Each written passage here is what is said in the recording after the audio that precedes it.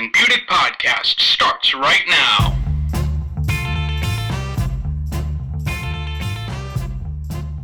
And hello, everybody. What is going on? This is another edition of the Asman and Budick Show. Jake Asman alongside Dan Budick. And Dan, we have a great show in store as we're going to be joined by Wayne Randazzo. He's the brand new Mets pre- and post-game guy on WOR Radio.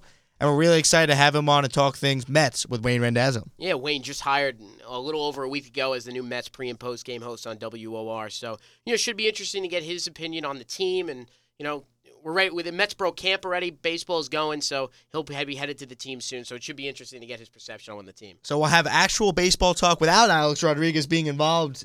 We're not talking A-Rod. We're not talking A-Rod on this show. We're going to talk a little New York Mets. We're going to do it all with Wayne Randazzo, and we're going to do it right after this. Meet the Mets, meet the Mets, step right up. You are listening to the Asman and Budick podcast on ICTV.org and on iTunes. Guaranteed to have the time of your life because the Mets are really socking the ball, knocking those home runs over the wall. Welcome back to the Asman and Budick Show. Jake Asman alongside Dan Budick. And now joining us on the phone line is the brand new Mets pre- and post-game man for WOR, Wayne Randazzo. Wayne, how are you? I'm doing all right, guys. How are you? Doing well, Wayne. And again, congrats on the new job at WOR. It should be a great season for the Mets. But looking from the outside, looking in, coming from Chicago, what was the perspective on the Mets? I think it's the same. I think it's the same locally as it is nationally. I think people expect the Mets this year to be in contention, to challenge for at least a wild card spot, to win, anywhere between 80 and 90 games. Obviously the high end of the stick will be 90. If they get below 80, it's because things didn't shake out injury-wise. That's something that the Mets need to keep an eye on.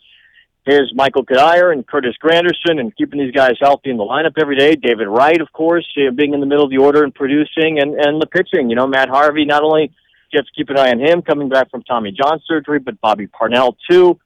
And if the Mets can hang on and keep these guys healthy and get the production they expect, I think they'll be in the race. And I think that's the perception not only in New York, but all around the country.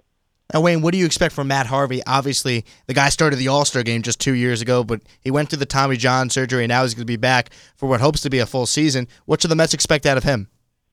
Yeah, I always like to temper my expectations coming off a Tommy John surgery in year one. If this was year two, if you asked me that question a year from now, I think Matt Harvey should certainly be in the Cy Young race, certainly be a guy who's expected to win 15 to 20 games and be that ace of the staff again. This year, you're going to hope that he gets the ball regularly, and by that, it's not going to be every fifth day, but maybe something similar to what the White Sox do with Chris Sale, a guy who's never had Tommy John surgery. Really, in a preemptive way, they've kept Sale from pitching every fifth day on a regular basis. He will pitch every fifth day for a month or so, and then they'll give him a few days off. It'll be 8 or 9 days between starts after a little bit of a rest. So that's something the Mets could do with Matt Harvey, where they give him a little bit of a break between starts and get him to not only work through the entire season, but set him up so that if there is October, that he's able to pitch meaningful innings in October. Wayne, obviously the Mets have had, their run-ins with Matt Harvey, whether it's been over social media or, when to get Tommy John surgery a couple years ago. Do you see it being an issue over innings limit, or will it be every 6th day or 7th day? Do you think that'll be an issue as the season rolls on? No, I think he'll pitch every fifth day, and then once in a while they'll extend a break for him, get Dylan Gee a start or whoever. I mean, the starting pitching is no issue for the Mets. I mean, they've got 7 or 8 guys they can really rely on to make a start if Matt Harvey needs an extended break or even needs a couple of weeks off. I mean, they're in such a good position from a pitching standpoint. It's not a necessity that he makes 34 starts this year. It's just a necessity that he makes 25 to 30, gets the ball on a consistent basis, and shows no signs of injury. And if he can do that, work 175 innings in the regular season, maybe even 200. I think the only way you'll see him get to 200 in the regular season is if the Mets are out of playoff contention. If they are in playoff contention, he tops out at 175, and you can get him a few starts in the playoffs. Now, Wayne, what are some of the concerns with this team? Well, I think concerns, especially when you look at the offense, you don't know what you're going to get from a lot of their players that you expect to drive in runs. David Wright's coming off an injury season where he just wasn't himself, and they're hoping that he can regain all-star form and be the face of the franchise, the leader of the offense. Kevin Long's coming in as the new hitting coach, coming from the Yankees where he had great success with Curtis Granderson. They hope that combination can work again. Michael Kadire, a guy who they spent a little money on in the offseason, one of the few moves they made. And a guy who could see some time at first base against left-handed pitching, give Duda a spell. And a guy who can hit. And if Kadire's in the lineup, he's going to hit. There's no worry about him producing. There's a worry about him being in the lineup playing 135 games. And if the Mets can get those contributions, then that's what's going to make them a playoff team. People know they're going to pitch. Can they hit enough to supplement it?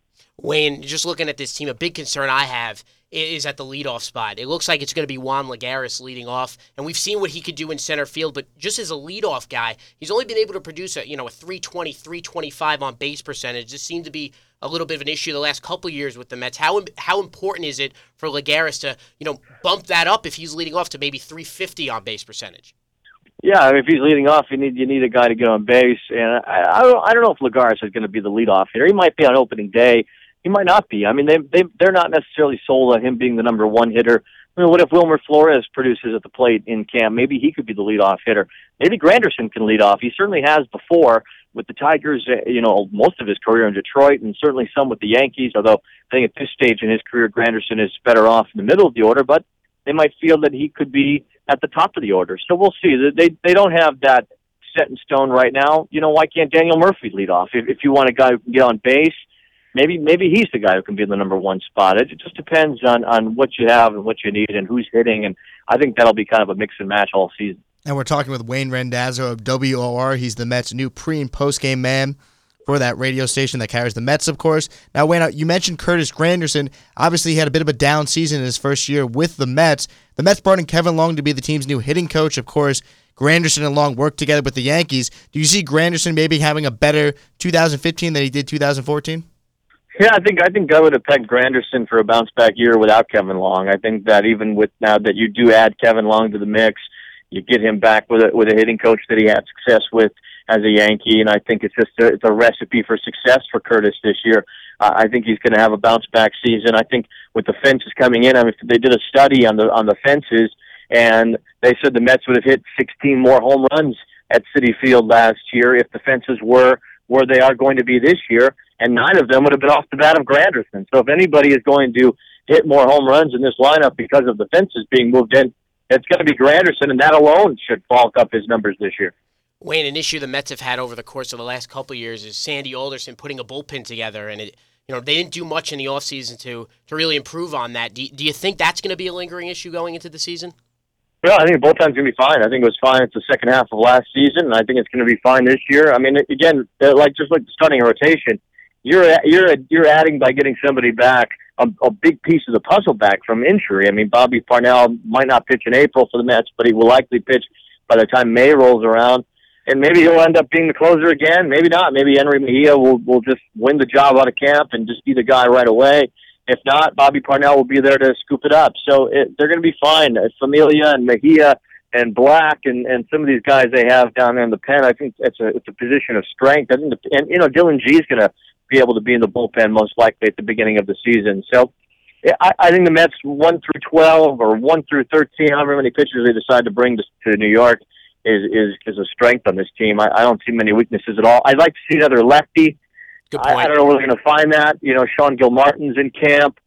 Maybe a guy who can. He was a Rule 5 guy. Maybe he can make the team. You have to stick with the team if he does. So they'll have to take a real long look at him in spring training. I'm sure they want to be impressed, but they can't just give him a job coming out of a Rule 5 draft because he's left-handed. He's got to earn it. Now, Wayne, a lot of people believe that Terry Collins might be on the hot seat if this team gets off to a slow start. Where do you fall in that camp? I think Terry's a great manager, and I think he's a guy who's been around a long time. I don't think Sandy Alderson will be in a rush. If the Mets get off to a slow start, it's gonna upset the media. It's gonna upset the fans. I don't think it's gonna upset Sandy Alderson. It's a 162-game season. It's a long season. It's every day. And what's a slow start? Is 7-20 a slow start, or is 13-14 a slow start? I mean, it just depends. If they're awful at the beginning of the season, if they're dead last, if they're way below expectation, then maybe Terry Collins finds his way on the hot seat. If they're just not starting the way Mets fans think they should, then I think Sandy Alderson will be patient with a guy who really knows his way around a clubhouse, who's a great manager, a great leader, and I think Terry Collins is going to find this team to be pretty good this year. I think he'll be fine. Wayne, a lot of times over the course of the last couple of years, Met fans have been upset that the team hasn't made any deadline moves. If this team is in contention late in July, do you think Met fans should feel confident that Sandy's going to pull a trigger if they need a shortstop or another reliever in the bullpen? I mean, if the price is right, I mean, there's still financial issues, it would seem, or they would have probably tried to make a move already to get a shortstop. There's a couple of names out there. Troy Tulowitzki always rings a bell. The Cubs have a couple of shortstops that they could possibly make a deal with, but I think at the end of the day, it just depends if there's a match and if there's financial opportunity for the Mets to do something like that. All right, thank you very much, Wayne. That was Wayne Randazzo of WOR. Of course, you can listen to him all season long as he's the brand new Mets pre- and post-game broadcaster, so tune in to WOR to listen to Wayne. But that's going to do it for us. This has been another edition of the Asman and Budick Show. For Dan Budick, I'm Jake Asman saying so long, everybody. Thanks for listening.